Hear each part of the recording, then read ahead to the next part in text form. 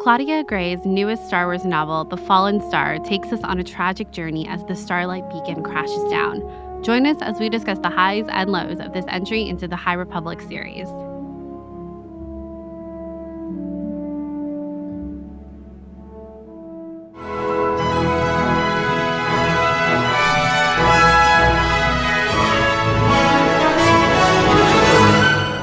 Welcome to Skytalkers. Here are your hosts, Charlotte and Caitlin.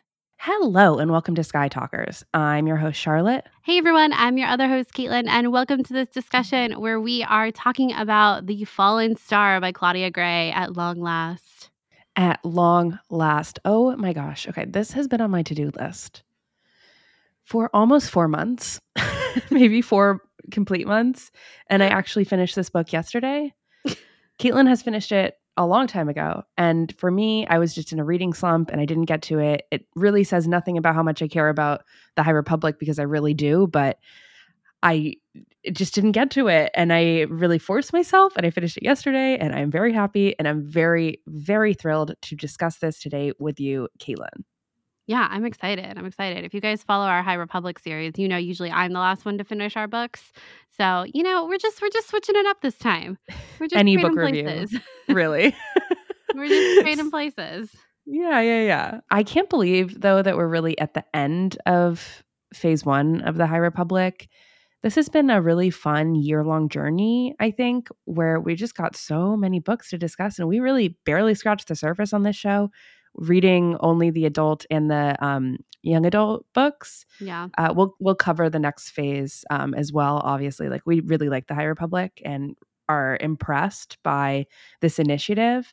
So, I'm really happy that we're almost at the end of this phase 1 part, but it also makes me sad to be basically saying goodbye to a lot of characters, which we'll get into.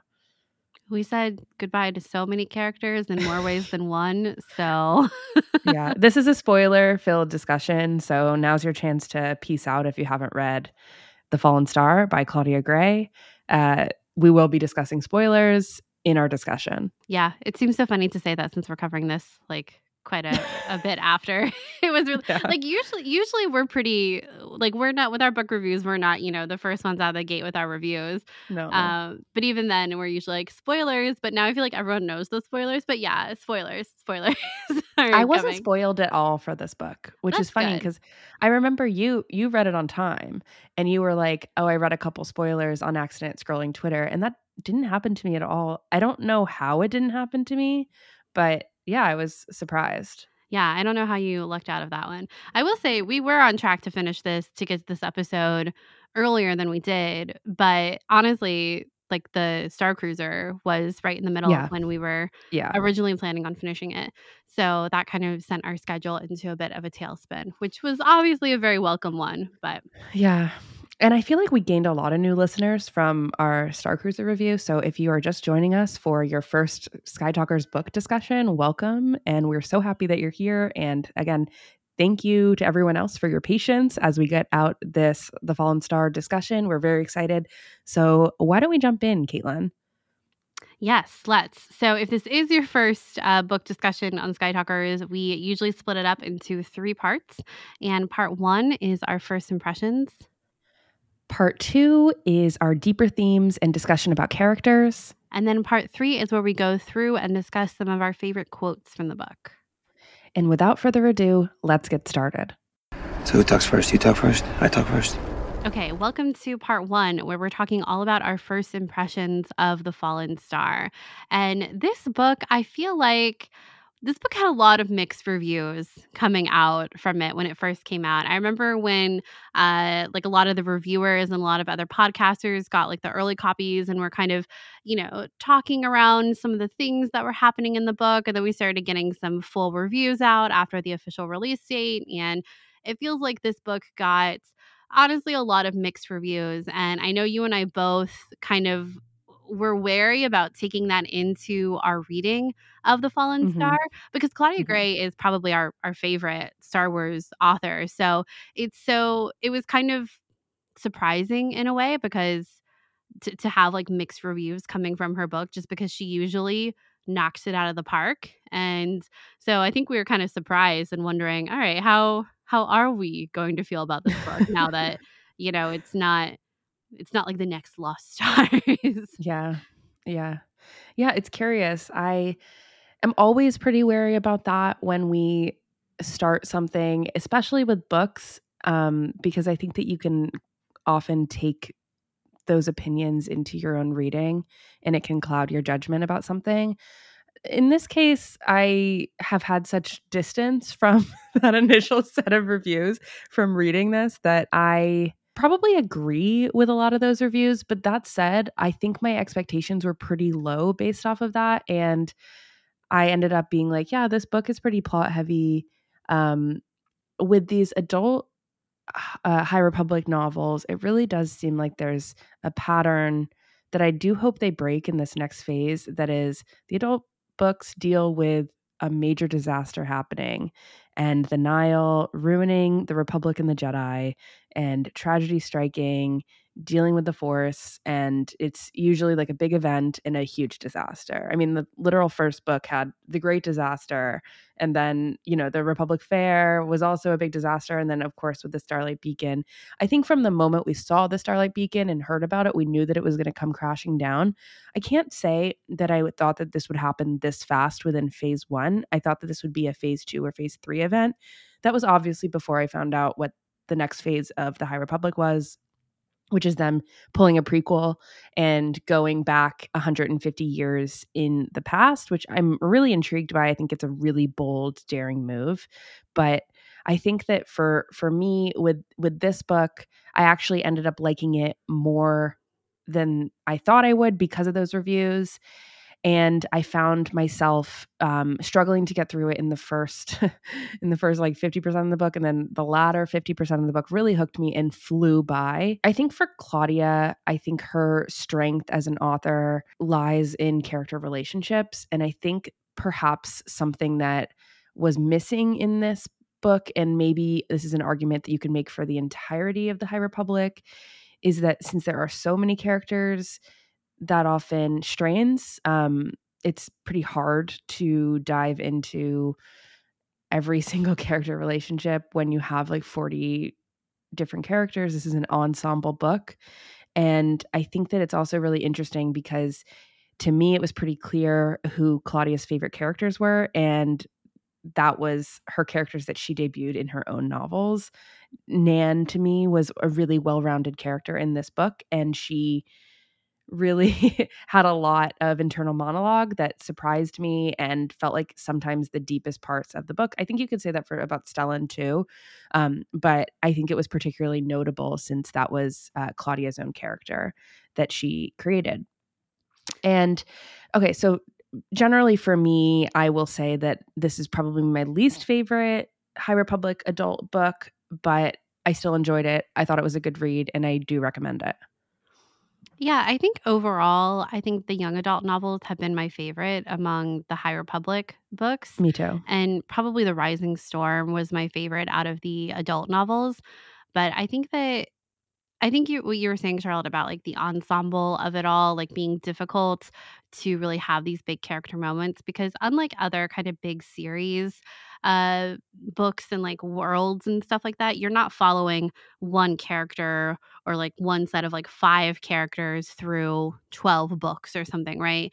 Like you said, we've got dozens of people who function as main characters in a couple different stories and a couple different venues, and like in young adult and adult novels and in the comics as well. Like there is so much going on in the High Republic, and I kind of think that a book like The Fallen Star was inevitable at a certain point, because I think that The Fallen Star is also probably the first example of a book in the High Republic that it really felt like you needed to have read at least the other adult novels in order Yeah. to kind of follow along. And I think that makes sense too, because like I don't know. I think like I know they say that you can kind of jump into the High Republic at any point, and to a certain extent, I think that's true.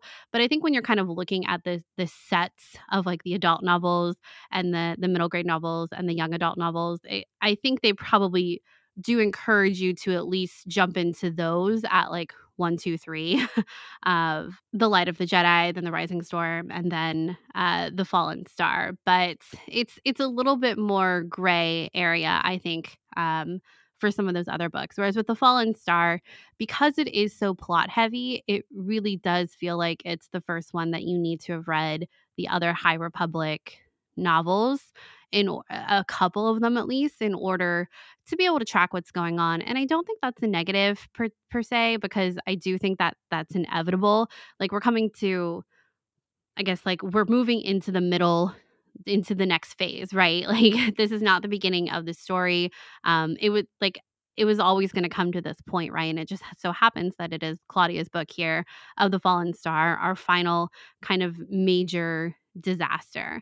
But yeah, like Charlotte said, I think I enjoyed this book a lot more than I thought I would, given the mixed reviews. I think once I just kind of accepted that this was a plot heavy book, and kind of relinquished my need for like those deeper character moments that we've gotten in other High Republic books and also in other Claudia books, I feel like I kind of swung into like leaned into the book a little bit better. And I think that the back half of this book, like once the Starlight Beacon is actually crashing, the pacing of all of that I think is really well done, and is like action heavy, and it's a page turner, I think, once you get to kind of the end when things, quite literally are crashing down. That I think was a really exciting part of the book. But like, I don't know, I think kind of the build up to it, I was like, this book is the Titanic sinking, right? I think Yeah. that's kind of what I kept thinking while I was reading it. Like, we have all of this prelude up to the ship being dismantled basically from the inside out. And similar to when you watch the film Titanic, that's coming. And I think a lot of us knew that this was coming for the Starlight Beacon. So it's just, I think there's also that anticipation there as a reader of, all right, let's get to it. Yeah. And yeah, it kind of felt like the Titanic sinking in a lot of ways. It's funny because I completely agree about the Titanic comparison. I'm sure we aren't the first at all to make that comparison. I think there's even a little bit of Chernobyl in here as well. But I think something that the Titanic did super well in isolation, and I'm talking about the movie really, is show the opulence of the ship and make you kind of fall in love with the different levels of the ship. And I'm not sure I felt the same way about the Starlight Beacon. I actually really didn't have a very solid sense of place. The only time I really felt a solid sense of place is at the back half of the book, when I could fully picture the hangars, the different levels that Elzar was going down.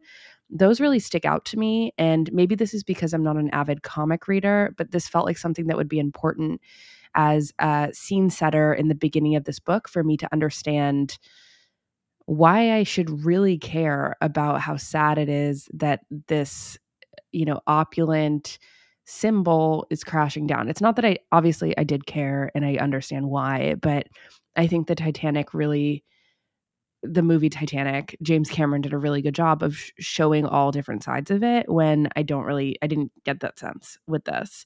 And I wanted to mention also that I found the writing to be a little choppy. Like, it felt like we were jumping from vignette to vignette.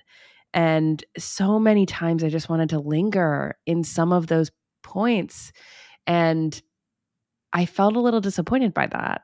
And I know that's because we're at a 342-ish page book, and that's a long book, big book, but I still feel like there are points where I just wanted to stay on them just for a little bit longer before we moved on to the next person. But like you, Caitlin, like, once I settled in and just realized that that's how it is, I had a better time.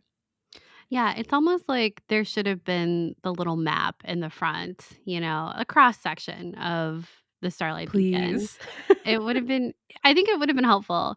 I was a big proponent of this in Resistance for the Colossus. People, if they listen to those reviews, know. But I really do think that like a cross section of the Starlight Beacon would have been really helpful. I can't remember what it was called, but the medical, isn't it called the medical tower? Where Belle is with Indira Yeah. and Buryaga for a good part of the book. They're in the medical tower, but the tower is not on the upper half of the Starlight Beacon, which is the half that gets separated. Like that's the And half yet we that don't goes see first. any of the other half, It's which part yeah, of me was so confused by that, where I very was like, "Oh, confused. they're breaking off, but I wonder who's there." And then it was like, "Oh, no one that we know." Well, I was like, Okay. "Bella's there." I was like, "Oh, Yeah. no, Bella's there." And then it was like, "No, he's not." And I'm like, "But isn't he in the tower?" I feel like we're being pretty harsh, and I just wanna be clear that, like, the book is good and I enjoyed it. It's just to me, it's some of these things were like,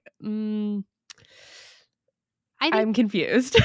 honestly, I think the book was okay. Like, Yeah, I think yeah. if I were to give it, like, a grade rating, I'd probably say, like, a solid B, maybe B plus. B minus. Yeah, I think yeah.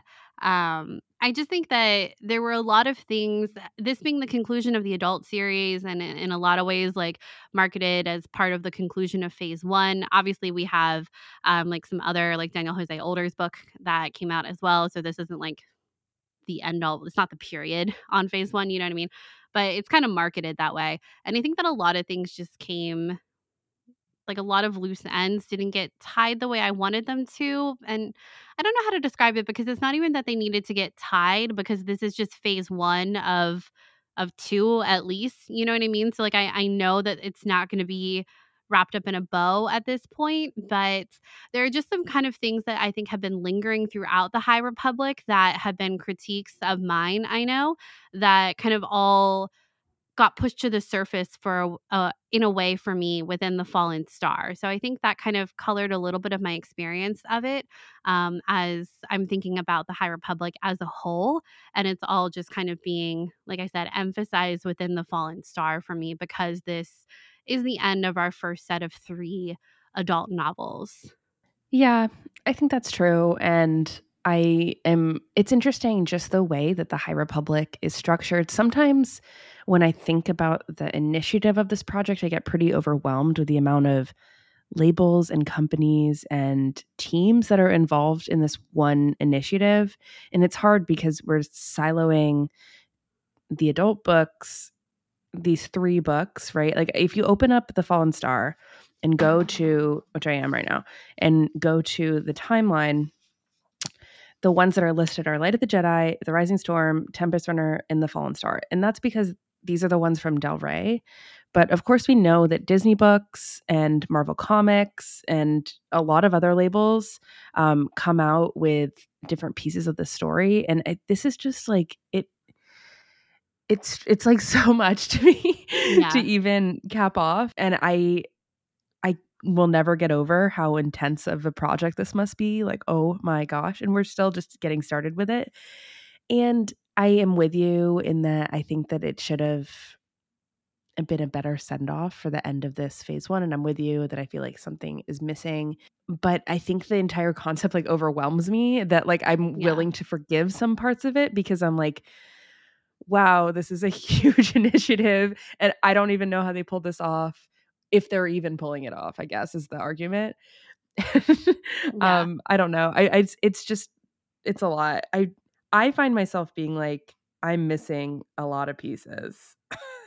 Right? And I feel like I'm consuming a lot of stuff. I'm not caught up on the comics, I guess. You listened to The Tempest Runner I did. and I did not. We have the book and I know you really liked it and everything. And it's just interesting because that's listed in this because it was a Del Rey production. So say you only did those 4 that I just read, I wonder if you would be in the same position. I guess you did that, so you still feel a little like you're missing a piece. You're like, "Huh, But I wonder who could I talk to that's had that experience?" yeah. I Well, have well, I mean, I've read more than that. right, you've read a lot of it. I feel Yeah, like it's not I don't think we're, on the side of I'm not even okay, here's the thing. I'm not even confused about which order to read things in, like the way that I feel a lot of people are. That's like the most asked question that we get on our social media is yeah. how to read the High Where do Republic. I And start? for me, I'm not even that confused. I just am like, you go to release order. It's there. There you go.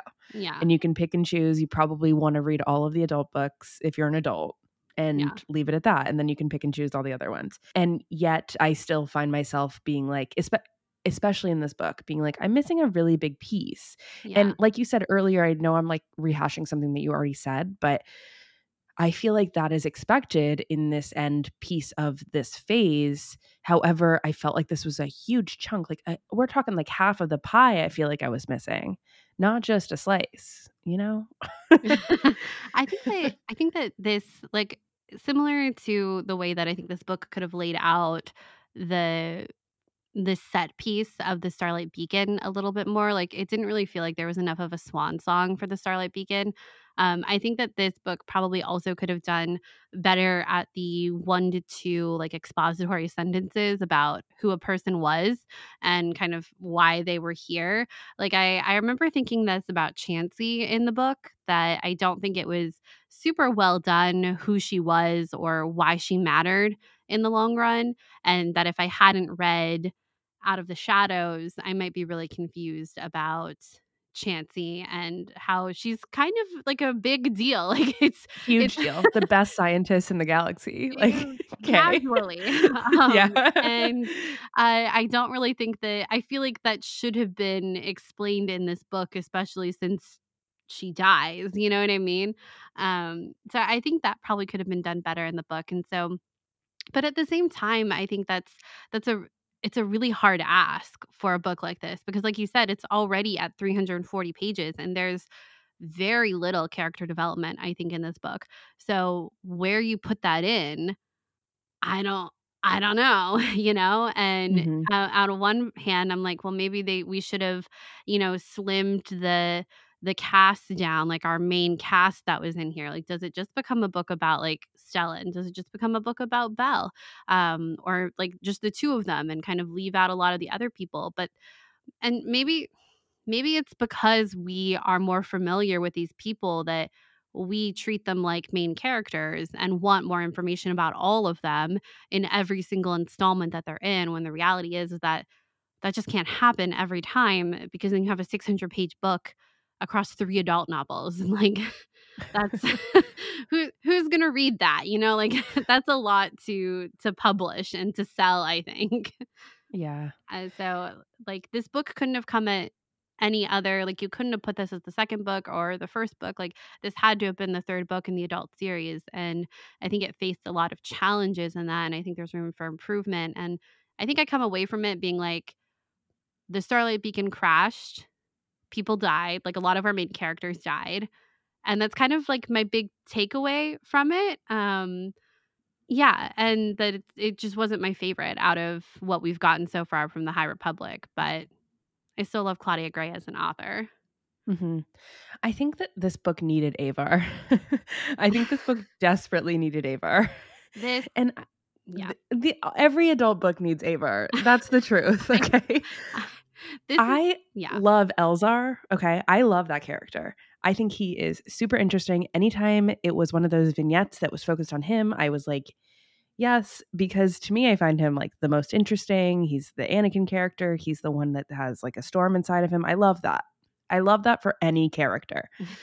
But his big anchor is Avar, and he references Avar. They're passed together, and I want more. And I feel like something that we speculated from the very beginning of the High Republic is this whole Guinevere, Lancelot situation that could possibly arise between this trio. And I think this book actually did a good job of accentuating that, yes, they were a trio, are a trio, and even should be considered continuously a trio, with this concept of them as like a constellation, these 3 stars, the pole star. I loved that. I really thought that that was a really good touch.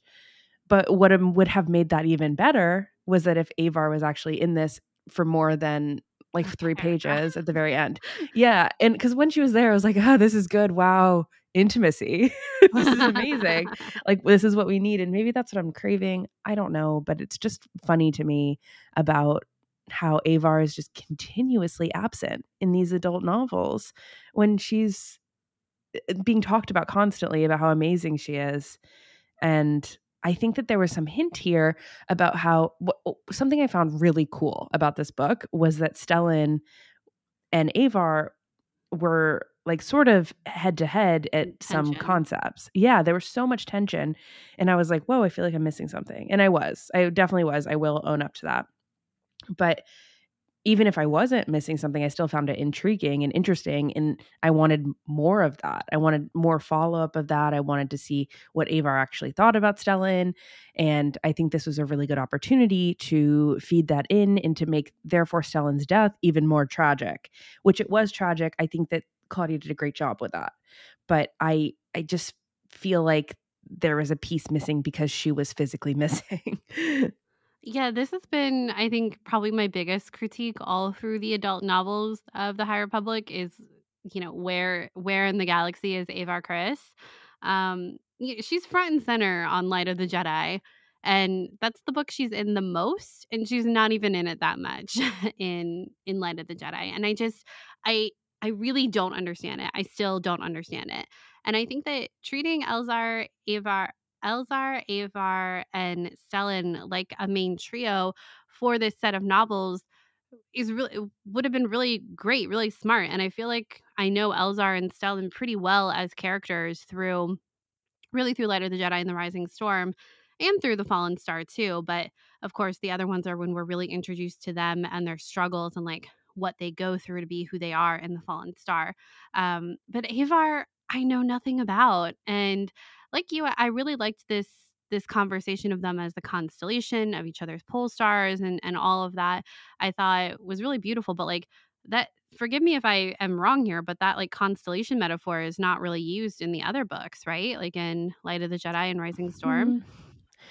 I am hesitant to confirm that because I feel like it could have come up in The Rising Storm, but don't remember. I know that they like talk about each other as like the trio and like the group of them, but this like I don't know, this like internal dialogue about like that, like the being the pole star and being together, like this isn't like Stellan, like their constellation, but like Avar and Elzar are closer together, like Yeah. like an isosceles triangle kind of thing. And I don't think that came up in the Rising Storm. I could be wrong about that. I don't think it did, but I think I really liked that, and, like you, I was like, "Am I missing something between Stellan and Avar?" Like, there's a lot of tension here, and I thought the one conversation they had in this book was so great, and I was like, this is way more interesting to me than Avar and Elzar and their whole drama," which it's just Elzar dreaming about Avar's blonde hair on his pillow. Like, if I have to hear Elzar wax poetic about Avar's beautiful, shining blonde hair in one more book. Well, without without actually seeing it. without That's the actually thing. It's like, seeing yes, thank you for giving. This is good. I'm happy about this. But I'd like a scene to actually happen, you know? It's like everything we know about them together as a group are all memories. Like have they been in it all in a room together for more than like a page, if that? I really don't think they have. And so like everything we know about them is memories that they're all having of each other. And like I think there's a time and a place for that, but I just I guess that's not the story I was expecting from this group, how they were presented and introduced even prior to the High Republic debuting, and especially in Light of the Jedi. And Avar's character, yeah, I know she has a bigger role in the comics. I'm even further behind on the comics than Charlotte is. So I really don't understand why she did not become a main character in these adult novels, and especially in The Fallen Star, because she's there. She's doing something with the top half of the Starlight Beacon that we never go to. She's there, but we just don't. So close and yet so far. Yeah, so true. Okay, so we've been talking really generally about the High Republic, this entire book series. So, what has been our favorites? What characters do we gravitate to? And Caitlin, why don't you go first? I think my favorite book has probably been Out of the Shadows, and then my favorite characters have been Wreath, Nan, and Belle. And I know that not all of them are in that book, but Mhm. I really loved all the characters in Out of the Shadows too. But Wreath and Nan and Belle, I think, have kind of been my favorites to see explored across a couple of different books in the High Republic. And Out of the Shadows was just such a fun read. I thought it was such a great book. Justina Ireland did a fantastic job with that book, so I really loved it. Yeah, Out of the Shadows has been my favorite too. I realized that I think that Wave 2 was my favorite of Phase 1, Yeah. and I liked Out of the Shadows and I liked The Rising Storm. I think that both of those were really well written, really well done, and what can I say? I like a darker middle chapter. For me, I also love Wreath, Nan, and Belle. I think I'm so nervous about Belle. We'll dive into that in the next season. Next season. Oh my gosh. Next next section. But I feel like The Rising Storm, what really got me was Elzar in that book, and he wasn't really Yeah. that much in um, Light of the Jedi. And I think that Elzar was like my anchor of why I enjoyed The Fallen Star. Um, and because I just really liked his character. I just said this. So I think that he has a storm inside of him. I love the ocean of it all. I loved it when it was right Yeah. in the beginning of The Rising Storm, that like opening with him diving into the ocean. It was so Elsa. It was so good. And I really enjoyed it, and I think that he has a lot of mysteries within him, I guess. Yeah, those are my favorites. And I think Wave 2 just really knocked it out of the park for me, which is interesting because I'm not sure if I felt that way when we were reviewing them on the podcast, but sort of in retrospect, that's how I feel. Yeah, I think Wave 2 really like The Rising Storm was probably my favorite out of the 3 adults, and then Out of the Shadows too, and I thought both those books were really well done. I thought they laid a lot of groundwork for um, kind of all these converging themes. I thought they did a really good job of balancing like the complexities of like dealing with this era as a whole, kind of what we've been talking about with all of the different characters and stuff like that. I thought they did a really good job. Yeah, our younger group of characters like Wreath, Nan, and Belle, they've really stolen my heart. And we Me can't forget too. we can't forget Ember, our little charhound dog Oh too. my gosh. I was I like, know. so worried. Every single book, my anxiety goes through the roof every time that charhound is left by herself. I I know. can't handle it. Um, When Ember was like curled up in a ball in this book, I was like, she doesn't like loud noises. She must be so disturbed. she must be so distraught. It's so sad.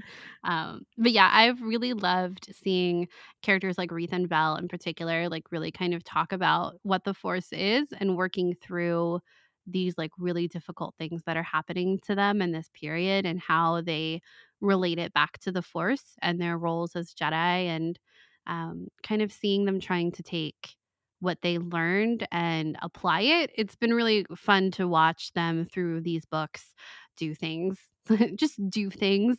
Like Belle, I think Belle like really stepped up to the plate in The Fallen Star and did a lot of like, as I would put it, like grown up things and was really successful in a lot of ways. And I don't know. I was just like really proud of him as a Yeah. character, and yeah, I am worried about him too. I'm very worried about him, That's but the kind of character he is, though, is the kind that you're like proud of and you want to see succeed. right, he's just Yeah. he's so good. He's just so He good. is. He is.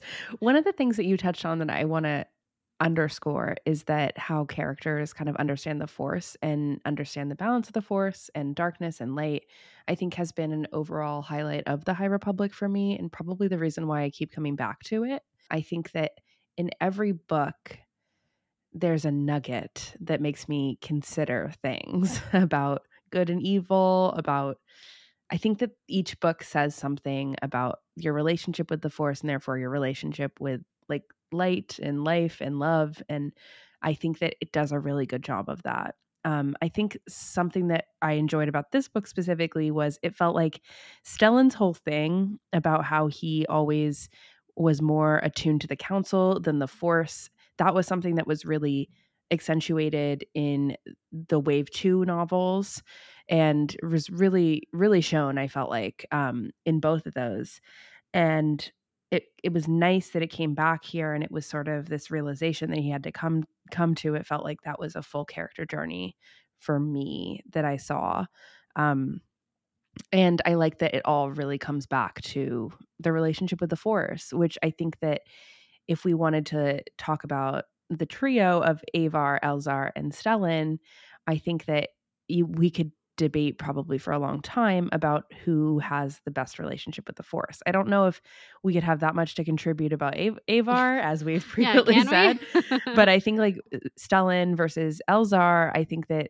there's several different cases throughout the books about their own relationships with the Force and like who has a better handle on it. And I like that. I think that those are interesting points, and I'm kind of surprised again, like how I said about how sometimes I'm just really overwhelmed by how daunting this entire project would be as a creator.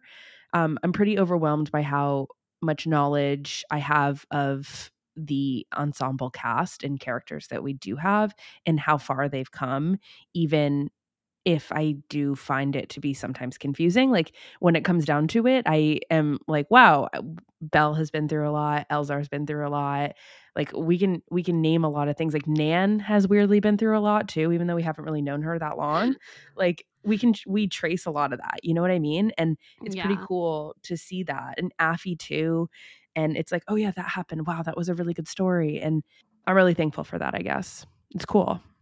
Yeah, it's like I always come into these books thinking that I have forgotten everything that's happened before, and then as I'm reading, I'm thinking, "Oh, oh yeah, no, I do remember that.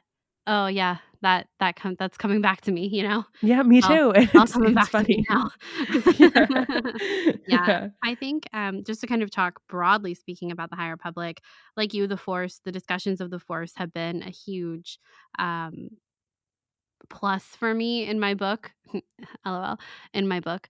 Takeaway for me from the High Republic has been its discussions on the Force, and it's just been really fun to see the Jedi Order in this time period and how they're all. It feels like the Jedi of this time period are so much more open to a lot of these nuances. A lot of our characters talking about how they experience the Force, how they decide what path to take. Some more than others, obviously, but it feels more open than the Jedi Order that we see in the second trilogy, which I think is, part like by design.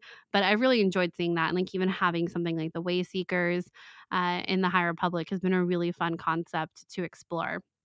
One of the things that I've loved about the High Republic has been its discussion of hyperspace and like the infrastructure of the galaxy. I think has been so interesting with the Santekas. Um, I've just been really fascinated by that whole story, and I hope that they continue to explore it. I kind of think we will in our next wave of it going back in time 150 years and kind of talking about exploration in the galaxy and how technology like this even was initially developed. I think is such a cool concept because you come into a universe like Star Wars and these things are already set, already in place, and you just kind of accept it that this is how people get around. It's the norm. But it's been cool in the High Republic to see discussions of, it hasn't always been like this. And here's what we think we know about hyperspace. And here's, we know more of what we don't know about hyperspace than what we do know. And I think that's really cool. I was just rewatching the episode of Rebels where the Purgles were first introduced. And the Purgles, if you don't know, are like giant space whales, basically, that travel through hyperspace. They can go through hyperspace. And the Rebels crew in the show Rebels discover this. They kind of think that they're myth, that the Purgles are myth, and that they can't travel, or not that they think they're myth, that them traveling through hyperspace is myth. But then they see it in action. It's like, whoa. And of course, this becomes a much bigger plot point by the end of the series. But they kind of talk about, they reference it in the High Republic at one point, and then they also reference Jedi being able to travel through hyperspace or use the Force or something like that. And I don't know. I just think all of that is really exciting and really cool, and it's been a really fun kind of driving force within the High Republic is the discussion of exploration and hyperspace. Yeah, and with the fact that next phase is going 150 years in the past, I have to assume that it's going to be mostly focused on the Santekas and Yeah. everything that had to do with hyperspace prospecting, which basically kicked off Light of the Jedi. Maybe the most intriguing thing to me about that book, Light of the Jedi, was Mari Santeka. Man, that was so good. Wow. Uh, Love so Mari I Santeca. Yeah, same. And I think that there's a lot there that could be explored. So I'm really hopeful that that is like a major thing. I kind of assume it will be. And I think that something that you touched on, which is the hyperspace, the traveling, the things that we take for granted within Star Wars, I think that is only going to be accentuated in phase 2. Excited about that. Yeah, I'm very excited. But were you expecting that announcement? No, not at all. And I think it's so bold. And I'm impressed by how bold it is. And it actually makes a lot of sense. Like, of course, they're making a trilogy of trilogies, basically. Yeah. And a trilogy of trilogies of trilogies. And in those trilogies, of course, they're going to go back in time because it worked so well for Star Wars, even though it's confusing. They're like, you know what? The High Republic timeline isn't that confusing. You can just start it whenever. We're like, it's so bold of them to do this, as if our entire franchise is not. That's not the That's what I foundation mean. of our franchise. I think it's funny how Star Wars, like this is sort of anecdotally, maybe not fully related to the High Republic, but I think it's funny how Star Wars like doesn't give a single shiz about how anyone like can possibly understand the timeline unless you spend like maybe 10 minutes on Wikipedia and understand the proximity to things and like the time periods.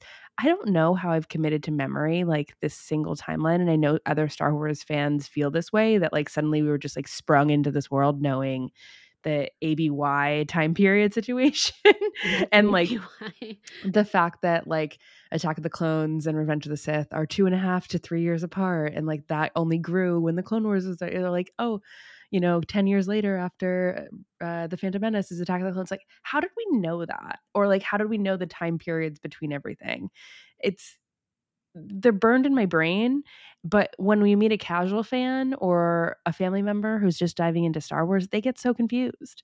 And I think that it's funny because the High Republic is like, yeah, that's just how Star Wars is. And I respect that. I just respect it because it's just like part of the Star Wars brand now is just being like, yeah, we're just releasing shows now. You don't know when it's going to be. Yeah, you're going to have to explain to your aunt that The Mandalorian takes place after Return of the Jedi in between The Force Awakens, and they don't know what that means. But you do. So there you go. The High Republic is just like, Godspeed, reader. Yeah, it's like, it's before the Phantom Menace. Just get over it. That's all you need to know. It's before the Phantom Menace. Yeah, one of our listeners and patrons, Derek, he just shared on our Patreon Discord this incredible spreadsheet, this like massive canon spreadsheet of every single piece of Star Wars content. Like, I'm talking comics, I'm talking TV show episodes, like individual episodes, the movies, the books, literally all of it, in canonical order. But in it, he has also put in the release date of when that thing was released. Like it's listed in canonical order, but then it has the release date also in the spreadsheet as a column. And it is wild to be scrolling. Like, you jump back and forth, nearly every other entry between a couple different decades. It's incredible. It's an incredible spreadsheet, number one, but then to like really look at the breadth of everything that has come out in Star Wars and when it has come out is such a crazy ride. Yeah, it's just funny to me how this franchise just does not work linearly, and you just have to accept it. Everyone has to accept it, and you have to be along for the ride. Yeah. So great. I think I've written out like the very bare bones release timeline for my parents, I don't know, half a dozen times at this point. And it just, it never sticks. It'll never stick. It'll absolutely never stick. My dad was like, you should make a timeline and put like all the movie release orders and stuff on your website. And I was like, no. Like, you're talking about like elementary, like kindergarten level your Star dad Wars is like 1 through 9, and our listener Derek is like every single thing that's what's so funny about this is the levels in which people are confused.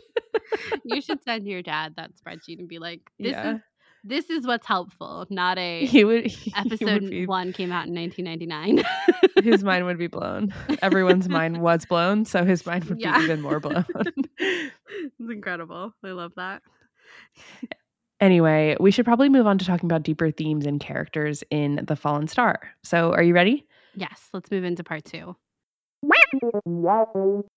Okay, so welcome to part 2, where we're discussing the deeper themes and characters of The Fallen Star. So, first thing I wanted to start off with was the fact that the title is called The Fallen Star, and I think that that refers to the Starlight Beacon. Well, actually, Caitlin, do you think it refers to anything besides the Starlight Beacon? I would say it probably also refers to Stellan. Yeah, me too. Yeah. In a way, I would say that the Starlight Beacon and Stellan are like sort of intrinsically linked based off the fact that he is the marshal of the Starlight Beacon, and like through his hubris is what sort of brought down the Starlight, and it was like his own running it, and also the Jedi and the Republic's own confidence in everything that brought it down. I think all of those are relative, and I think that the beacon falling really works for me as a metaphor for how Lena So's, the Chancellor's, her own vision for the Republic and the great works. The ideas were too great to stand, I guess, or hubris got in the way, and it continues to get in the way. I think that this is a continuous problem with the Jedi, which is something that I find it hard to wrestle with when I read the High Republic, is knowing that the fall of the Jedi comes in Revenge of the Sith, really. But how many other times did the Jedi fall, or how many other times did the Jedi fail and like continue to learn the same lesson over and over again?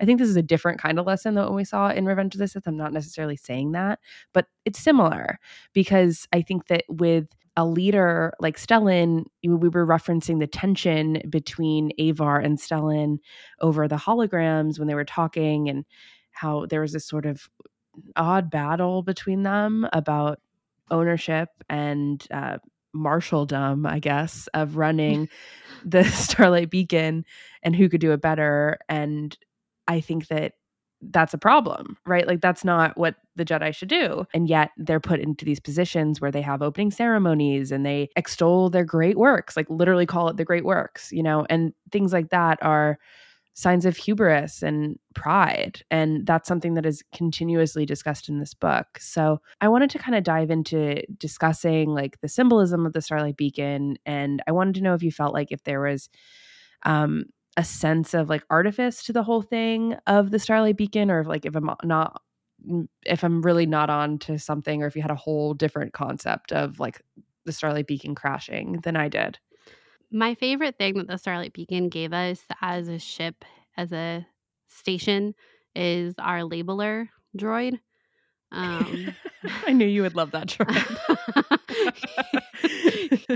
I highlighted and I annotated. I said, "Oh my god, a droid that labels things." A label making droid. And now he just annoys the crap out of Stella, and I think is so funny. It was so great. The fact that that was a gift from Elzar, like, it was chef's kiss. That was amazing. It was really good. I'm like, wow, he and I would be best friends. And Stellan is just over him. But then he's the one that brings Stellan's lightsaber back. Anyway, it made me sad. But to actually answer your question, I think that the kind of diving in about Stellan and Avar and their whole like their hubris in their roles. Like Avar is mad that Stellan took over as Marshal, but Stellan is right that she just kind of left on this wild goose chase for the Eye of the Nile, which, of course, unbeknownst to her, is not really the Eye of the Nile. And it's like you can't just abandon your post like that. And I think, that, like I said, that is something that I wish we could have like spun out more, and like what exactly it means to Avar and Stellan to be the marshal of the Starlight Beacon. And I think we see so much of that pride in each of them, particularly in Avar in The Light of the Jedi, from when she's kind of introduced as the marshal of the Starlight Beacon. But I think for Stellan, we really see it like he is kind of intrinsically tied to the Starlight Beacon in this book, like you said, Charlotte, and like the cracks forming on the Starlight Beacon, and also in himself, of like how he understands himself and his relationship to the Force. And he references in this book too, like kind of being unsure of who he is and how he is presented to the galaxy, and like this facade of who he's supposed to be as this Jedi on the council, now Marshal of the Starlight Beacon, and everything that happened in the Rising Storm, like that image of him pulling Chancellor So out of the rubble and how that became like the poster child for the cause, for the great works, for the Republic, for everything. And now he's at the center of that. And you just kind of have to imagine all of that pressure on him. And now he is overseeing the most important one of the most important things that the Republic has created in the Fallen Star, and ultimately it is destroyed from within. And we can really make that a metaphor about your inside, your emotional state, your mental state, kind of um chipping away inside of you until it finally forces its way out. And I think we kind of see that with Stellan in this book and how he's trying to keep it all together. We saw that in the Rising Storm too, but he's trying to keep it all together, and it all comes apart around him, and ultimately he goes down with the ship. Yeah, another piece that I wanted to touch on is the fact that the Starlight splits in two, and this is an obvious Titanic reference. But when things split in two in Star Wars, I can't help but think about the balance of the Force. And I think so much of this book was discussing how the Jedi on the Starlight Beacon felt so severed from their connection to the Force. And then, of course, that severing ends with the actual ship being severed itself. And it doesn't end with that, it's part of it. And I don't know. I think that there's something to be said about how the Jedi were at their absolute peak. Like, this is the era that we're in right now, right? It's called the High Republic because this is the shining beacon of how things were, how we're in the highlight era, the shining, I don't know. Everything about it is supposed to be when everyone is at their best, when the politics are at their best, and when the Jedi are at their best. And yet their pride has reached like astronomical heights.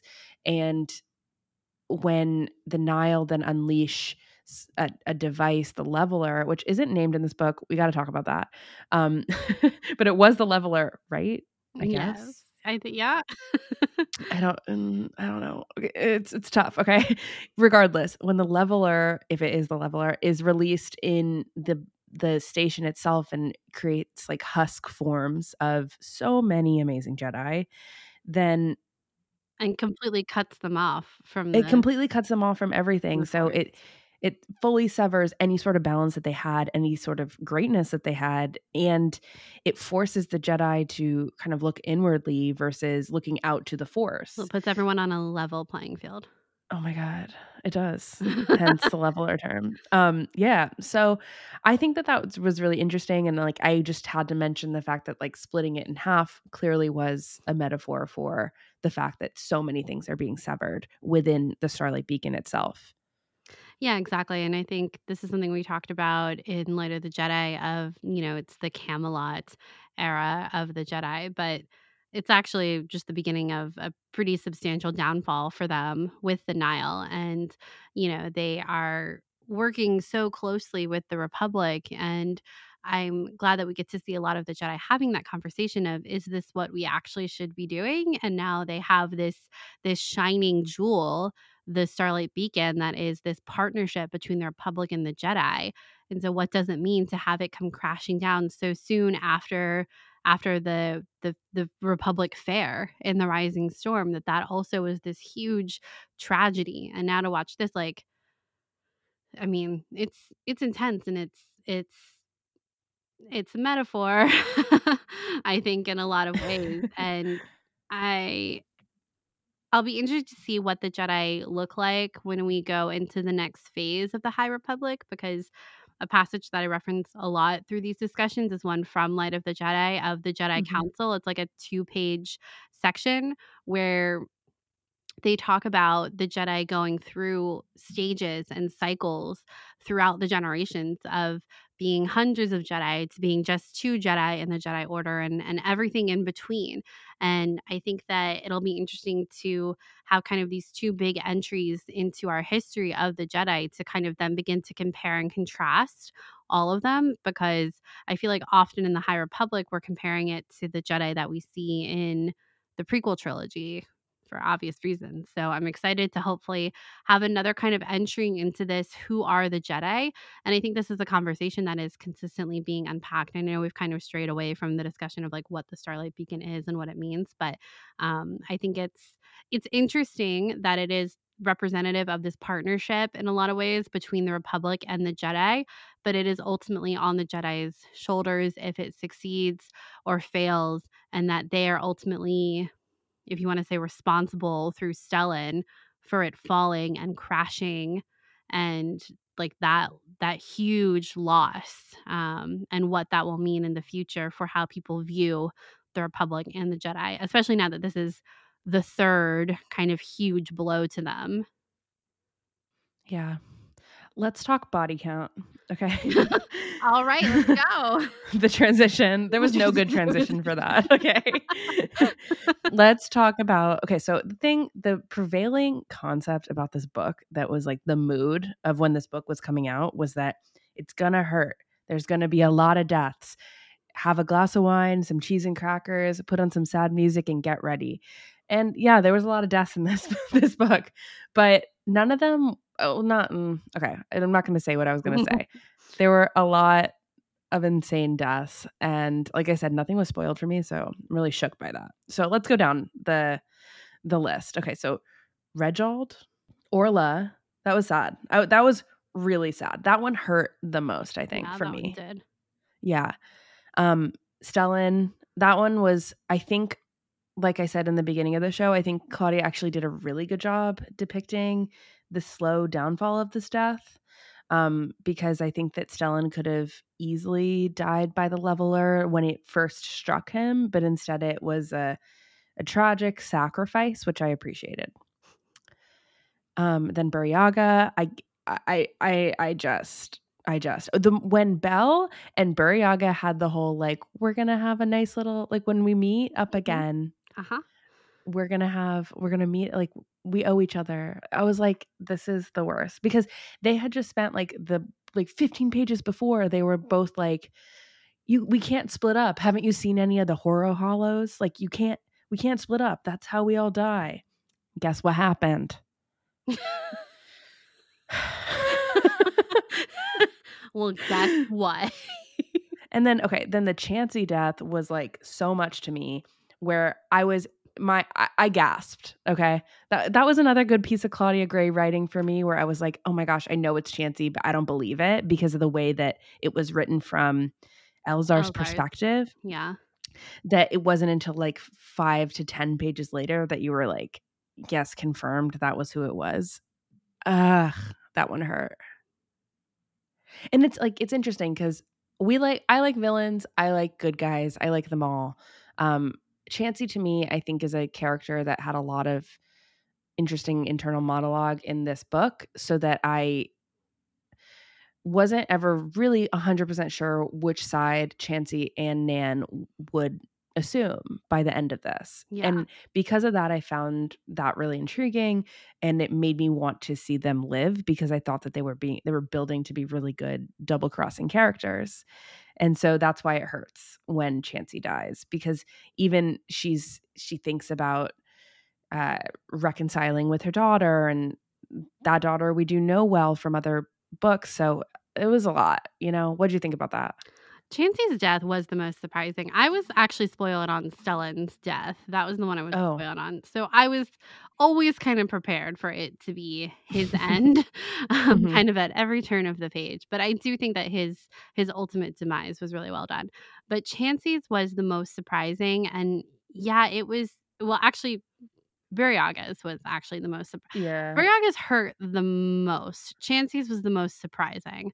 I just think that for me, it's the biggest question mark too, and kind of like, why her? Because I think that in Out of the Shadows, the relationship between her and Silvestri is so interesting, and the surprise that Silvestri has, the plot twist of it being her mother who's working with the Nile on this horrible, horrible weapon, was so good. And and then, like, her, Chansey and Nan being paired up was such an interesting quite the duo, the 2 of them together, and I don't know, I just think that all of that was a really fascinating dynamic that I would have loved to have seen Sylvester and Chansey meet again and see what conversation they would have had, and I think Chansey is such a cool character, like you said, she's the smartest engineer in the galaxy, and we lost her, which I think is kind of a bummer, honestly, but it was the most surprising. Um, yeah, Buryaga and Orla definitely hurt the most. Regald, I was actually really sad about. Regald? I said Regal? Reginald. Regald? Alright. He grew on me as the book Mhm. went on, and then suddenly he was gone, and Yeah. I was very sad. And Orla hurt a lot just because her and Stellan had such great conversations. They were some of the best parts of So the book, good. I thought, and so And for Elzar too, like, they all had yeah. really good convos. Yeah, I'm She's like, so good. "That's my trio, Avar who?" It's actually kinda true. I mean, I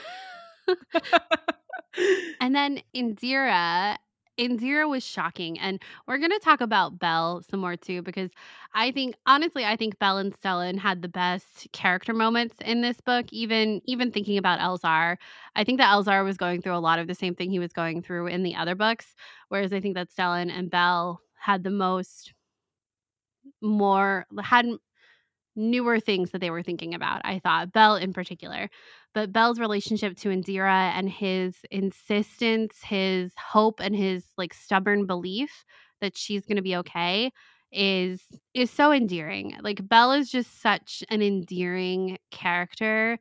I cannot stress that enough. Like, it's so to see him so upset about Indira and what is happening to her, like, I feel more for Indira's predicament that she's in right now because of Belle, because of how attached I am to Belle as a character, more so than Indira herself, if that makes sense.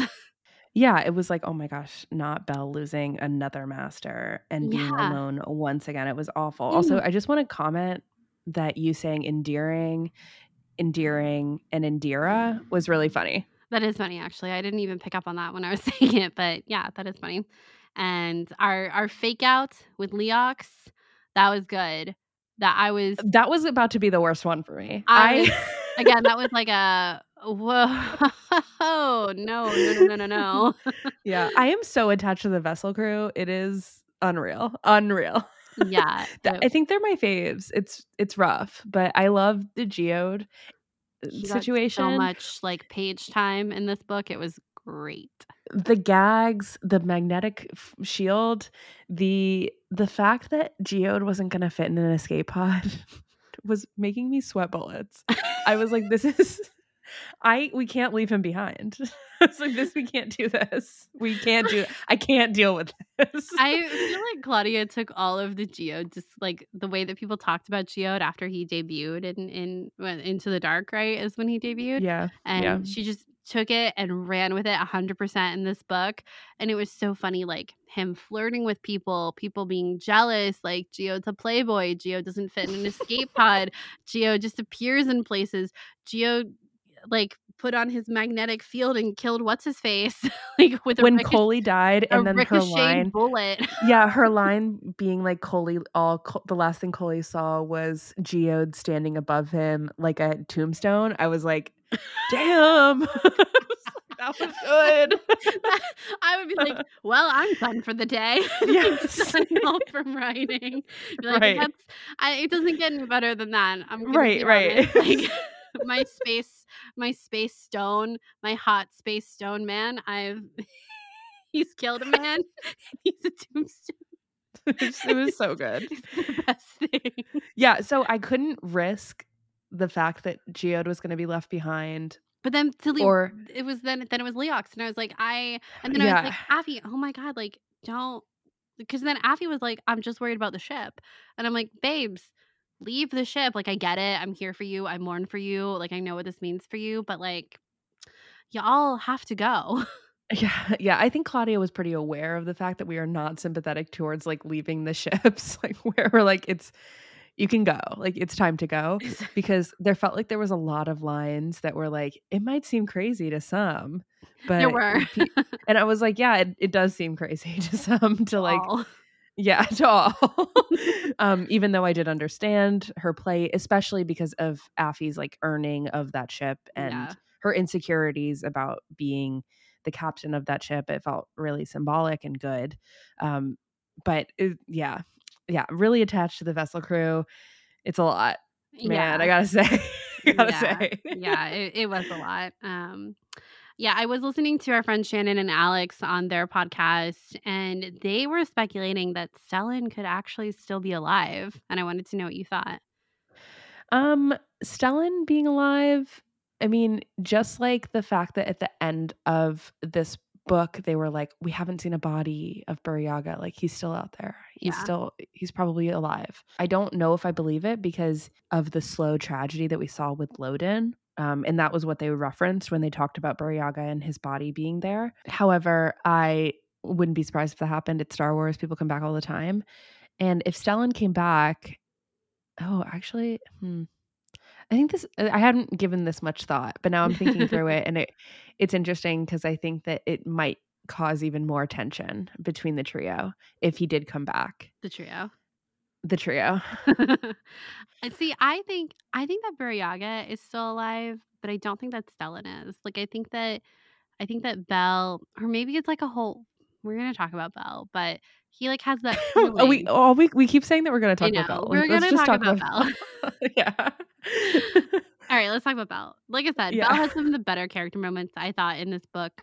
His reflections on Loden's death, his fear for Indira, being able to put all of that aside and brainstorm like new plans in how they were going to escape, getting people out of the medical tower that is not a tower. And then ultimately, like his faith that Buryaga is still alive. Like I said before, it's very endearing.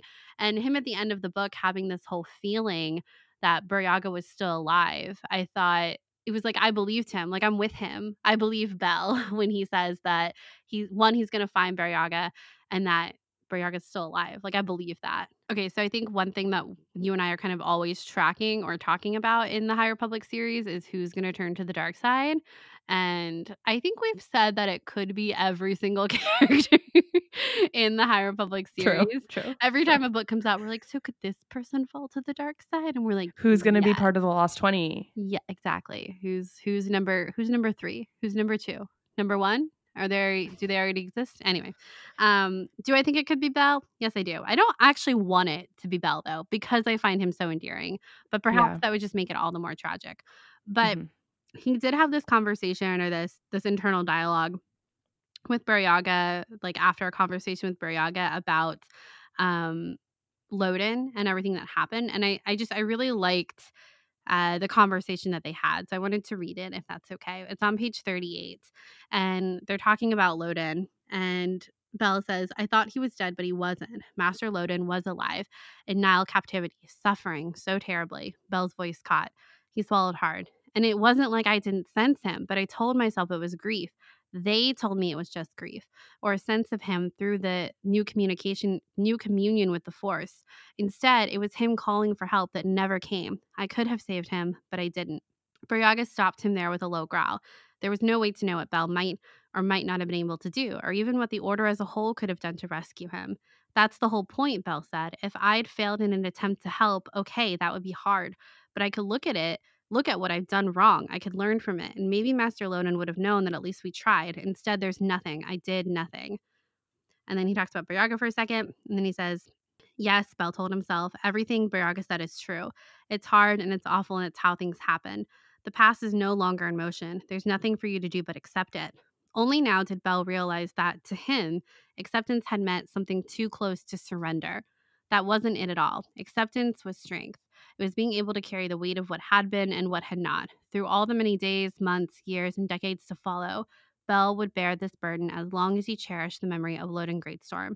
That meant he would bear it always. And I really love this conversation and to see Bell's anger at what happened, like especially in the first part of what he read when he said, I told myself it was grief. They told me it was just grief, talking about the Jedi Order. And it wasn't like they were all wrong and he could have done something. And this is at the very beginning of the book. So then to see everything play out with Indira and then Buryaga at the end, it all makes sense for how we see Belle talking about these losses later on in the book. Yeah, I think that's actually so true. And I think that maybe something that would be interesting to happen was Buryaga being alive and then another situation of the Jedi wronging Belle or calling him crazy or something after they go searching for him and say that he's holding on or something like that. But really, it's like he was the one savior of his friend or something like that. And then what would push him to the dark side there? I mean, that occurrence would, but what would happen next and who would he take out the revenge on if it was against the Jedi in some way that had wronged him? I think that all of this is part of the reason why the Starlight Beacon fell the way it did. If we wanted to kind of go back to what we were talking about pride and hubris, I think all of that is all compounded here where the Jedi just didn't believe that any of that was possible. And even by Belle saying, in a lot of ways, I would say that Belle is a character that is like relatable and is one of those like, what's the term? I'm kind of forgetting the term, but like, I guess the protagonist that you're supposed to relate to and you're supposed to Yeah. attach yourself to. He's kind of like the eyes of the audience in a lot of ways sometimes, and I think that if we understand how he was wronged, then we can understand why he would turn to the dark side in a similar way that Anakin did. I think we see why Anakin went to the dark side because it's complicated, right? We were still debating it. It's been like almost 20 years and here we are. So I think that there could potentially be a similar situation there for Belle. I think there are several characters like you mentioned that could go to the dark side, but yeah, that quote is a convincing tell, I would say, about the future. And that's what it's sort of sad that we're going 150 years in the past because I have so many questions after this book that I'd like to explore immediately, but I guess I'll have to wait. And that's okay. I can wait a whole year. It's okay. Or longer, I guess. But I think that I would prefer if we were to choose between Stellan coming back and Buryaga coming back, I think I would prefer Buryaga to come back because I think Stellan had a good swan song and I feel like this book did a good job of describing his death. So Bold. That's my bold hot take. That is your bold hot take. I mean, Yeah. honestly, I would probably agree. Yeah, I really want Buryaga back. Yeah, at this point, I really can't decide about who I think would fall. Like, I kind of thought it would be Stellan for a lot of this. Like, I think he was kind of the one I put in front. Elzar seems like an easy pick to turn to the dark side in a lot of ways. And I still think that could happen. And I still think that would be a really good story. But what if Elzar and Avar both turn to the dark side together? that would be pretty hot. Not going to lie. It would be so cool. It would be good. But I don't know. Would it be easy because he's already like flirting with the dark side so much? I mean, is that easy or it's just that's the story we've been reading? Yeah, Yeah. we're like, it's easy, but we're like, that's the story they've been telling also. Yeah. So I don't know. I kind of like what I wish would happen, right? Is I wish that they would really push this relationship between Elzar and Avar to the nth degree and make it high stakes drama. Basically, I would like for them to make it another like Raylo kind of situation. Same. And that's what I'm pushing towards. Obviously, that's why I said they should turn to the dark side together. Right? Well, no, but I want them to come together, and then I want one of them to fall to the dark side. Like, can you imagine if like Avar, Elzar, and Stellan had really been like this main trio, like fully the main characters for the adult series, like overall, and Avar and Elzar get together. Elzar and Stellan are still like the best of friends, right? And then Stellan dies and Elzar falls to the dark side through Stellan's death and through chasing after the Nile, whatever it is. And then Ivar has lost Stellan and now loses like her true love in Elzar to the dark side. I don't know. I think that would have been really dramatic and cool. but I mean, that still could happen. it still I mean, could we're already happen. tracking with a lot of those things. Yeah. It's just there would need to be a lot more. There would need to be a focused book on Avar, I think, about something like that. Like really, really focused on Avar and Elzar and their relationship and what the stakes are. Yeah, yeah, and I also kind of wonder if there's just, like there just becomes a galaxy where the Jedi Order no longer exists, but it's not like it is in the prequel trilogy where there's, like, a manhunt for Jedi, but the Jedi Order just doesn't exist anymore, and so people like Belle are just out there, almost like Ahsoka after she leaves the Jedi Order, like, just out there trying to do what they think is right. Way seeking? Yeah, but not, like, fully detached from any kind of Jedi Hmm. Order. Like, I know the Wayseekers are more or less, but they also aren't more or less. Yeah, it's interesting because I think that even the fact that Stellan was so critical of the concept of the way seekers is something that I wish that they tugged on a little bit more. I guess like it was explored in the fact that Stellan didn't have a personal relationship with the Force and really just had a personal relationship with doing what the council said or like aligning with the council. And I think from the prequels, we know that that is just not the way to go at all. Like we have that as an audience who's familiar with other aspects of Star Wars, we know that is just does not end well by being so dogmatic, as Palpatine would say. That's interesting, though. I never thought about that, about like the potential for even the Jedi reaching their pinnacle, then dissolving, and then somehow they get back together in the prequel time period. Yeah. Or if they're all Yeah, cut off from each other too, and right. the Leveler, I don't know, does something else more grander, bigger.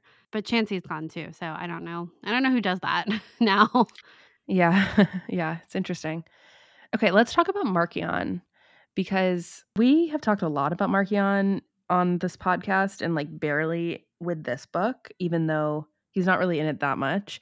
But in the past, we've had discussions about how Markion, since he's a villain and he has done bad things and has a storied past that we're still uncovering, that there's potential for his path to change. However, in this book, he is the most villainy villain possible. He is so evil, and boy, was it entertaining. What did you think? Yeah, I think that he is truly, truly a villain now. I would be surprised to see him on a path of redemption at this point, and especially Hmm. given everything that happened in this story. I think, like for any Star Wars, almost every Star Wars character, I think redemption is always on the table in like very loose terms, calling something like redemption, redemption. You know what I mean? Um, I think it's kind of always on the table, right? But I don't particularly foresee that for Markion anymore. I wouldn't speculate that for Yeah, him at this just point. because it's on the table for every character doesn't mean that like Yeah. it's going to be the story path that this story is going to take. But maybe we're being fooled. Who knows? But man, I don't know. Markion, and I know, maybe Markion in this is so evil and is like really planning for his. It's funny that Lena So used the words "great works" to discuss her own contributions to the Republic when I think that Markion might even use the same words to discuss his own disruption of her own great works Yeah. and how proud he is of that. I love the Gaze Electric. When Charles Soule wrote the Gaze Electric and the floating suspended rooms, that was like such a clear image that I carried into this book specifically. And anytime that there is a chilling image of the Gaze Electric, like I don't know, I just love that setting and it is so good. Yeah, I think the Gaze Electric always like, I always just envision the Gaze Electric and anything that Markion and the Nile are doing as, you know, shrouded in, like, a cold fog. I think because of how Yeah. they talk about each other as, you know, like, the storms and the eye and everything like that, the clouds and the strikes. It's all very mysterious and stormy, and I think that's a lot of how I envision the Gaze Electric, but yeah, him getting rid of like only having droids on board the Gaze Electric now and kind of what is it? He's like refusing to work with like sentient beings now, like he's Yeah. lost trust in them. It's all very maniacal, I think. And Mhm. him Mhm. coming to watch the Starlight Beacon crash was really sinister and not even telling other Nile that it was him. so that just he could revel in this pleasure himself. It was very sinister. It was kind of chilling, honestly, when you're reading it and he just like shows up to watch it fall and like these what he would consider these like futile rescue attempts and things like that. It was pretty chilling. I will say his mole inside the Republic, his relationship with the senator, was pretty hot. Staros. Yeah, it's pretty hot. The I was distant like, relation to Santa in the Afro comics, yeah. it's pretty cool. But yeah, I'm with you. It is pretty hot, and I don't know. She's gonna die soon. Oh, She's out of there. she's gone. She's gone. Yeah. But yeah, I was surprised that it was her. And this is a part of the book that I felt like I was missing something. I was like, oh, did I know that there was a mole? Have we talked about this before, or is this like a new inclusion in the Fallen Star? I can't really figure it out.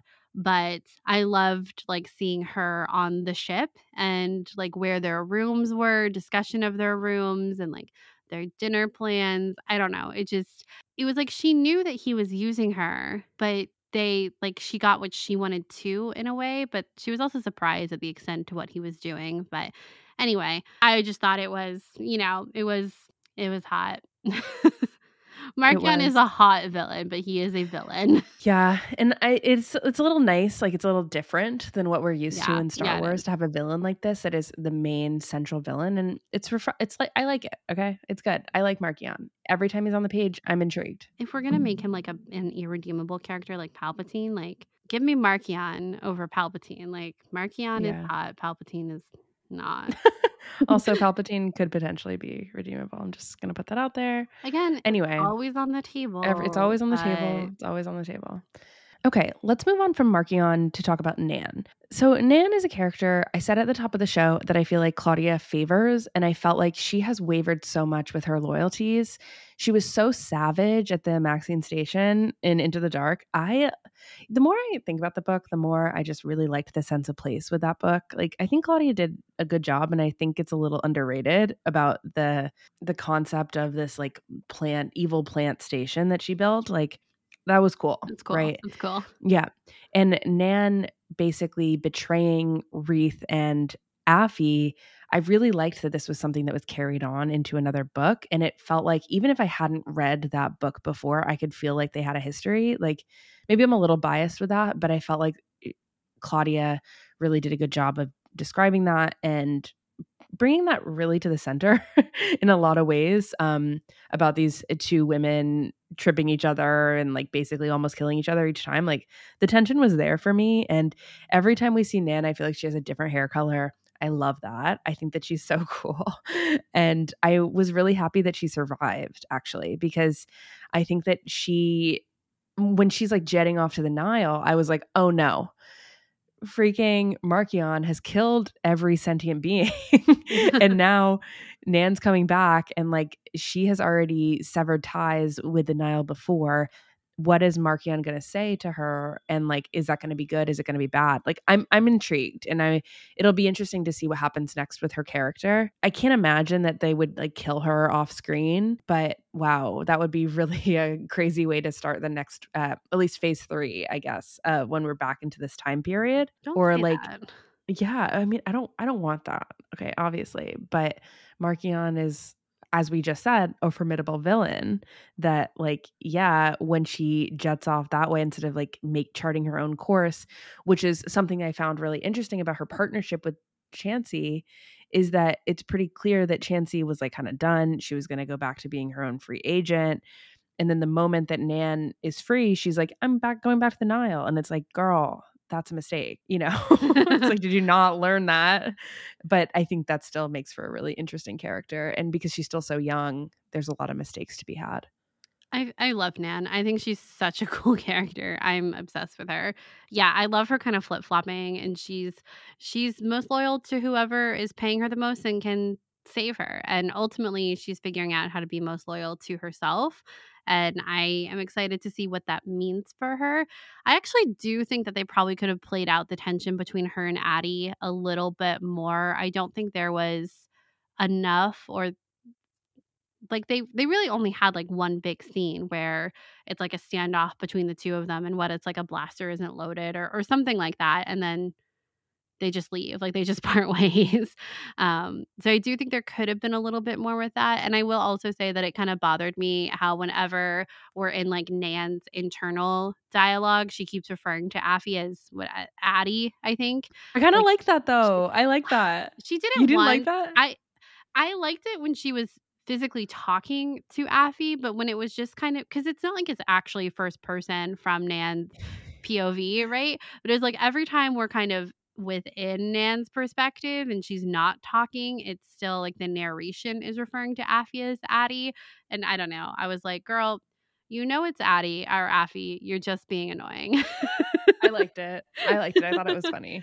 I liked it the first couple of times and then I was kind of over it. But generally, I love Nan. I think she's a really interesting character for all the reasons that you said. Um, I'm a huge shipper of Reeth and Nan. I'm 100% here for that relationship. She even thinks about him in this book where she's like, why am I thinking about Reeth? I shouldn't be thinking about Reeth, ... And to me, that's a lot of subtext. Same. I think Claudia would agree. I think so Claudia would too. agree. Yeah. I just think they have such an interesting dynamic. And in Out of the Shadows, Reeth actually has like a similar kind of paragraph where he's like, I wonder what Nan is up to. And then he's like, wait, stop it. You shouldn't be thinking about Nan. She's evil. The plot twist of Nan was just so good in Into the Dark. It worked really well. And Yeah. I think that Nan and Reeth have been like really prominent like secondary characters in a lot of other books since Into the Dark. Like they've popped up a lot in kind of different amounts in different books, if that makes sense. And I just think I want like a one bed trope with Reeth and Nan, or like a handcuffed together trope. Like I know that they like touched base. They like were reunited to a certain extent in Out of the Shadows, but I want more. And I just think I think it's an interesting dynamic. I think Reeth has a lot of questions about the Jedi and the Force and who he is. And I think Nan has a lot of questions about who she is too. And I don't know, I like the idea of this, like, the bad girl, the good boy, and like the Jedi, the Nile getting together. We said this when they were first introduced. That's a cool romantic relationship if they pursue it. Yeah. One thing I was just thinking about when you were speaking is something that has become a hallmark of Claudia Gray writing Star Wars is that surprise. I don't want to reveal anything if this is the only Claudia Gray book you've read, but in Into the Dark, obviously something that Caitlin referred to is the fact that Nan reveals herself as part of the Nile, and that was a surprising thing. And this happens in basically every single one of Claudia Gray's Star Wars books. I was just thinking about certain ones that happen in Master and Apprentice, Bloodline. Like it happens a lot. And there was none of those sort of reveals in this book. And I wonder if it feels like a little bit of a missing piece too of that like Claudia Gray signature that we just haven't really defined until just now. Yeah. It could be. Yeah, I think that's a good point. Yeah, it's like you're tracking something and you're waiting for it to have a payoff, and sometimes like the payoff of surprise and delight like wasn't necessarily there. Yeah. I think that maybe you could argue that Elzar killing Chansey is that moment, but at the same time, like everyone is basically on the chopping block at that point of of the book, for lack of a better term. Yeah. That like everyone is going to die unless they do something about it. So Elzar killing Chansey was shocking and surprising. I'm not saying it wasn't, but the gravity of the surprise felt a little different than other Claudia Gray books, I suppose. Yeah, I mean, they were basically marketing this book with like, so who do you think's going to die? Yeah. And a lot of people died. Lots of characters died. As you said, let's get into the body count.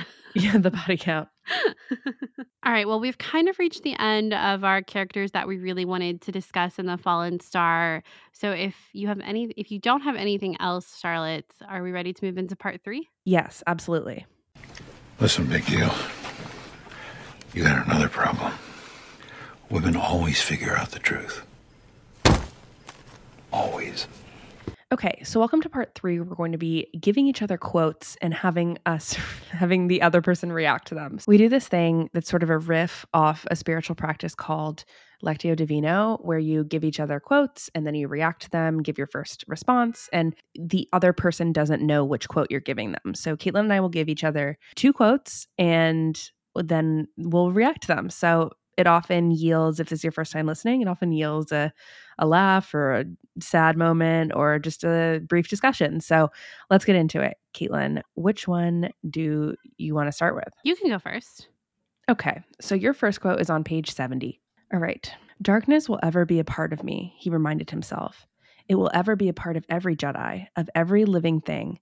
To acknowledge the darkness is to know the darkness. To know the darkness is to begin to control it.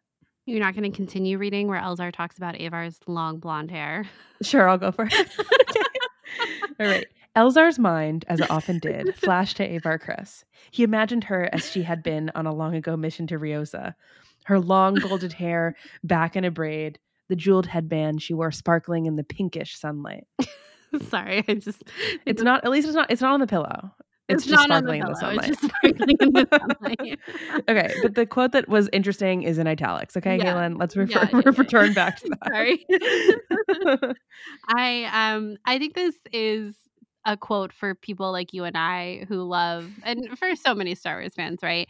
Who love this discussion of light and dark, and really seeing active Jedi talk about knowing the dark side is about knowing darkness, because I really think that they really don't refer to it as the dark side all too often in the High Republic. Like we haven't even gotten a mention of the Sith, right? Maybe once as like a long ago there were the Sith or something like that, but I actually don't think we have.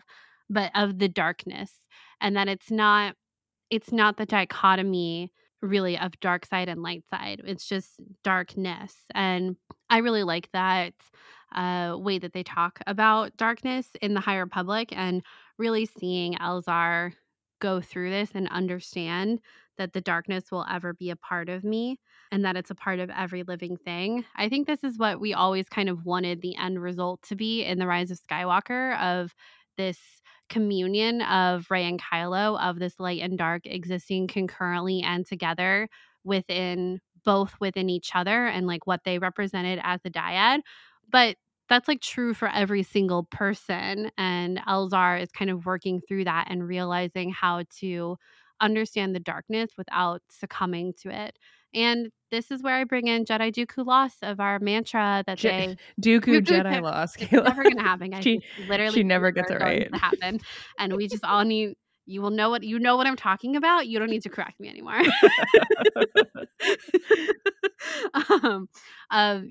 Walk into the light, embrace the dark. I need to refresh my memory on what it actually says. But it's time to get it tattooed on your body. Oh, God. It's extreme. The Star Wars Celebration is coming up. They do active tattoo sessions there. But in that, they talk about the very first Jedi had this mantra that they would do every single day of, walk into the light. Like, to know oneself is to walk into the light and to embrace the darkness. It was something like that. Acknowledge the dark, I think, is what it actually says. And when that audio book first came out, that drama, we talked about how the Jedi lost that through the years. And that kind of ultimately was part of how we got to the Jedi that we understand and know in the second trilogy era. And I think we're seeing like another piece of that puzzle here in what Elzar is talking about. Like, knowing the darkness isn't something that was taught to him as a Jedi. It's something that he's in a lot of ways having to relearn right now in his Jedi journey, and what happened to him in the Rising Storm and how he fell completely into the darkness. But I don't think he described it as falling to the dark side. Like, it's not this permanent thing, which I think is important. I would argue almost that if we could kind of zoom out from this quote, which I'm going to read again because sometimes I feel like it's a little rough when we have this conversation about a quote and it was like 10 minutes ago. So here's the quote. Darkness will ever be a part of me. It will ever be a part of every Jedi, of every living thing. To acknowledge the darkness is to know the darkness. To know the darkness is to begin to control it. So I would argue that while the storytelling might not be 100% there for every single character, I think this is the journey, this exact journey to acknowledge the darkness is to know the darkness, to know the darkness is to begin to control it, is the journey that every single protagonist in the films is on. And even Ahsoka in a sense as well. I think that this is something that I think continues to be explored. And you're right that this is definitely, to me, a quote that you're like you just kind of like, you read it when you're reading these kind of books and then you kind of just stare up at your ceiling. Dang, that was a good quote. Gonna have to put that one in my back pocket when I talk about, themes and things like that for our podcast. And I think that every single character, I think we wanted that to come, like you mentioned, into fruition fully with the dyad. But I think in a sense, it did with the yin and yang aspect of it all, of like accepting that darkness within you, even though you're made of light. And I think this is why I find Elzar to be a really interesting character, because he's actually someone who's voicing this struggle when a lot of our characters don't voice the struggle. Even Luke doesn't necessarily voice the struggle. And I think that in a lot of ways, Luke is held up as a Jedi who overcame so much and is rebuilding the Jedi Order in the time period that in which we have most recently consumed content in the Book of Boba Fett. And so it's interesting, right? Like, I feel like this is just a good quote that we had to discuss. Yeah, and I think that's the great thing about Elzar. I remember in The Rising Storm is that he immediately told Stellan what happened. And we were like, oh my God, did he communicate something? Whoa. Like that was the plot twist. Yeah, we're so used to this miscommunication situation that happens with every single Jedi. No one talks to each other. Yeah. So frustrating throughout the entire Skywalker series about how everything would have been solved if people just talked about their feelings, maybe went to therapy. I mean, you know what? Anakin goes to therapy, but like with Yoda, but it's a little different because Yoda doesn't want to acknowledge that darkness within anyone. So it all kind of compounds, I think. Well, they talk about their like Jedi therapists in the High Republic. I think Bell talks about it because he's been. But what I think is interesting is that I actually highlighted the next part of this page where he talks about darkness and Avar, which, not to be like jokey about Avar, but I think it was actually interesting for Elzar as a character, where it goes on after he talks about Avar's hair in the sunlight. He says, perhaps one reason he found it so difficult to accept his own darkness as a part of life, no more and no less, came from his inability to believe that any darkness had ever found its way into Avar's soul, which I think is just, it was, for me, I highlighted that as thinking about Elzar's relationship to both Avar and Stellan, and also thinking, I can't remember if it already happened, but like Avar and Stellan's super tense discussion about the Starlight Beacon. I'm like, that, like, Elzar has her on such a high pedestal, but the glimpses that we've seen of her have been was like a moment of like high tension with Stellan, which is not a perfect girl. You know what I mean? Yeah, this is why I really wonder if she's going to fall, like in our conversation about who's going to fall from the dark side, just because she's put up on, you're right, like such a high pedestal. And it's like, really? I guess. Yeah, exactly. All right. Are you ready for your first quote? Yes. Your first quote is on page 258. Okay, so this is kind of the whole first little chunk of the page. Please repeat that for me, Elzar Mann said evenly. This situation couldn't get worse. Obviously, he had misheard, but he hadn't. There are 3 Rathtars loose on the station, Bell Zettifar confirmed. The other Rathtar shipment turned out to be false, and I assume this one was too. There's no excuse for my error, and I... Skip it. Elzar took a deep breath. Every strength has a corresponding weakness. For us, our strength in the Force gives us confidence in our decisions, but then we grow too accustomed to leaning on it. Stellan had taught him that. I might have opened the cargo hold too. The first thing I think about with Elzar's comment about every strength has a corresponding weakness is The Last Jedi and Luke's telling of Rey what balance is, and her feeling balance, like life, death, life itself, all these things, right? And I think that it's an interesting, I don't know, this is a good quote. Every strength has a corresponding weakness. For us, our strength in the Force gives us confidence in our decisions. But when we grow to accustomed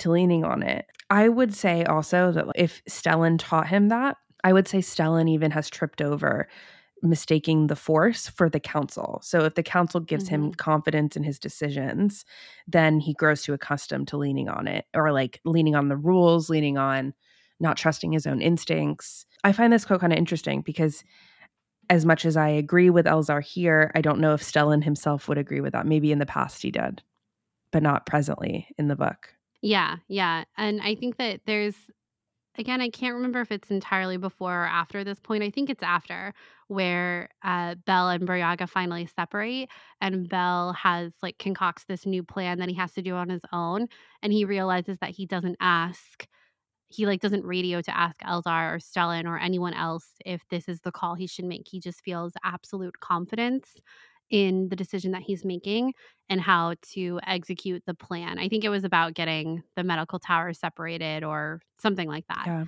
Mm-hmm. Which here is where he's like relaying what has happened to Elzar, kind of like play by play about what's going on. I really liked your breakdown of it. I had annotated in this actually that I was laughing because it's like a really serious moment of like all of this is happening. The Starlight Beacon is crashing, and now there are Rathtars on the loose. And Elzar like takes a moment to make it about a lesson. Like, well, the Force teaches us this, and I'm like, Yeah. Elzar, you don't have time for this, babe. Like, you gotta. The Rathtars be rolling, you know? We've seen The Force Awakens. We know how this goes. I know. My annotation was Elzar can't not make this a lesson, even in the midst of the Starlight Beacon crashing. That is so funny. But I think your breakdown, your analysis of it was spot on. But I think at this juncture in the story, I thought it was kind of funny. I was like, Elzar, just we got it. He cuts Bell off, but yet like kind of monologues for 10 seconds about the Force. Okay, are you ready for your next one? Yes. It is page 244, so not far from what you just said. Because you're a great Jedi, one of the greatest of us all, Elzar said. Stellan, surely you don't doubt that. Stellan shrugged. His gaze still looked far past Elzar, past this room. Greatness can mean a lot of different things. I've always believed it meant duty, honor, selflessness. But how can you be selfless if you've never defined yourself? Because I never have, Elzar. I lived as the Jedi exemplar, poured myself into a mold shaped by others. Take away my ability to use the Force, I find myself left as a man I hardly know. This is so sad. I picked a sad one, but I thought that I don't know. You go. I'm not going to monologue. You did pick a sad one. I think this again, like these were some of the better moments. I thought like moments like these of Stellan and Elzar talking to each other about the Force and about who they are. I always think this is where the High Republic has excelled in general. And I think it's meaningful because Elzar has been allowed to basically go on this sabbatical after he found himself capable of falling into the darkness of, I think he described it like drowning, because Elzar's relationship to the Force is like the ocean. So I think he described it like drowning in darkness, I think, something like that. And he's like been allowed to go and take time on this sabbatical to like figure himself out basically. And then Stellan went through this equally harrowing experience and is just continually pushing himself to be the marshal of the Starlight Beacon, to continue to be in a lot of ways a liaison between the Jedi Council and the Republic and like Chancellor So and everything. And he got no rest, no break, and like they're basically in time of crisis, right? Like it's not like they all deserved a vacation or something. Like there's a lot going on with the Nile, and everyone's kind of on edge. But Stellan, like he said, he's been pushing himself into this mold. He didn't tell anyone how much he was suffering and how much he was cracking under pressure in a lot of ways. Then at the end of this, it's like he doesn't really even know who he is and what it's all for. Like he can tell you what the textbook definition of what it all for is, but when it comes down to it, he doesn't know himself. And I love that quote of how can you be selfless when you don't know yourself? I think that's such like a I want to put that on a poster with an eagle flying of it and like put it in a classroom. You know what I mean? Like that feels like oh, I should probably journal about that. Like how can you be selfless when you don't know yourself? And then Elzar's like, that's the definition of a Jedi, is to be selfless. And it's like, yeah, but I don't know who I am. How can I give up of myself? I don't know. I think it's a really good quote, and like what Stellan is ruminating here on is so important. And ultimately what he was able to do at the end of the book was himself, not the Force. He's using the Force, but it's predominantly him because the leveler is still a component of what's going on, and he's in such a weakened state, and it really is fully giving up of himself in the most selfless action at the end. Yeah, it's curious. As I usually do, like to zoom out of these a little bit. And this is another one of those situations that we basically just talked about. I'm sorry I choose kind of similar quotes, but about how the Jedi in the prequels, it just really did not allow the Jedi to explore who they are in a lot of ways. I think that they were rushed into the Clone Wars and forced to become generals, and that became who they were, and that became their entire personality. And the selflessness was sort of lost in this fighting of this war. And I even think the Jedi would probably say that if forced during that time. And just having this sort of vocalization from Stellan about this concept is super interesting to me. Yeah, it is.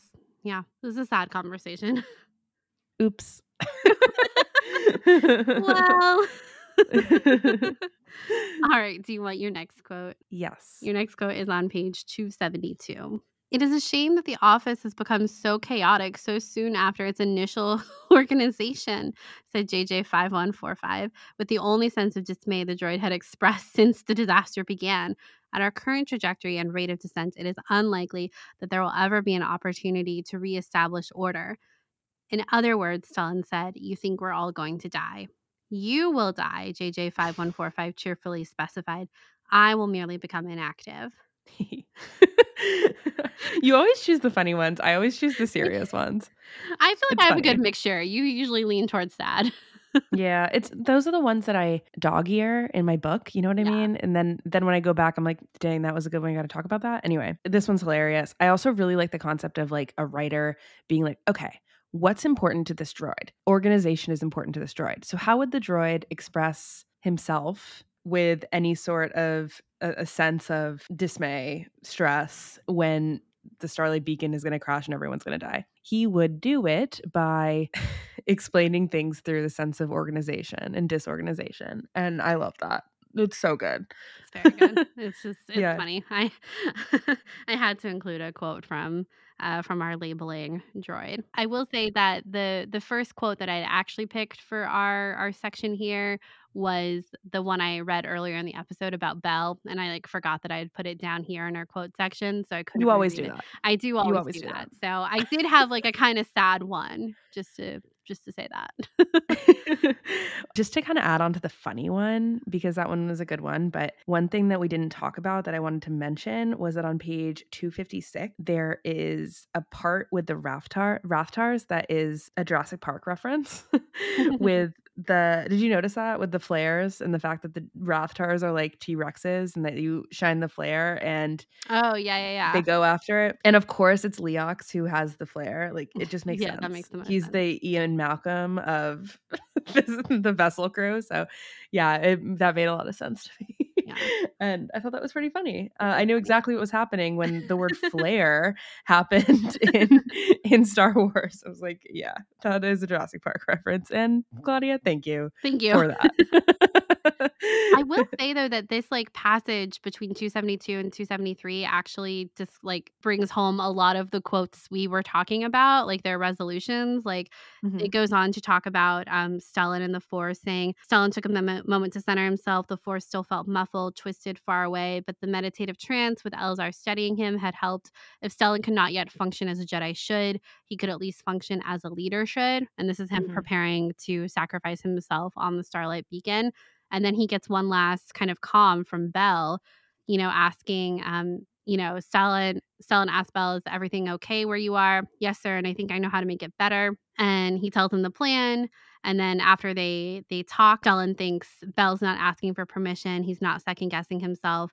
That doubt that has gripped Belle since Loden's initial disappearance has gone, and good riddance.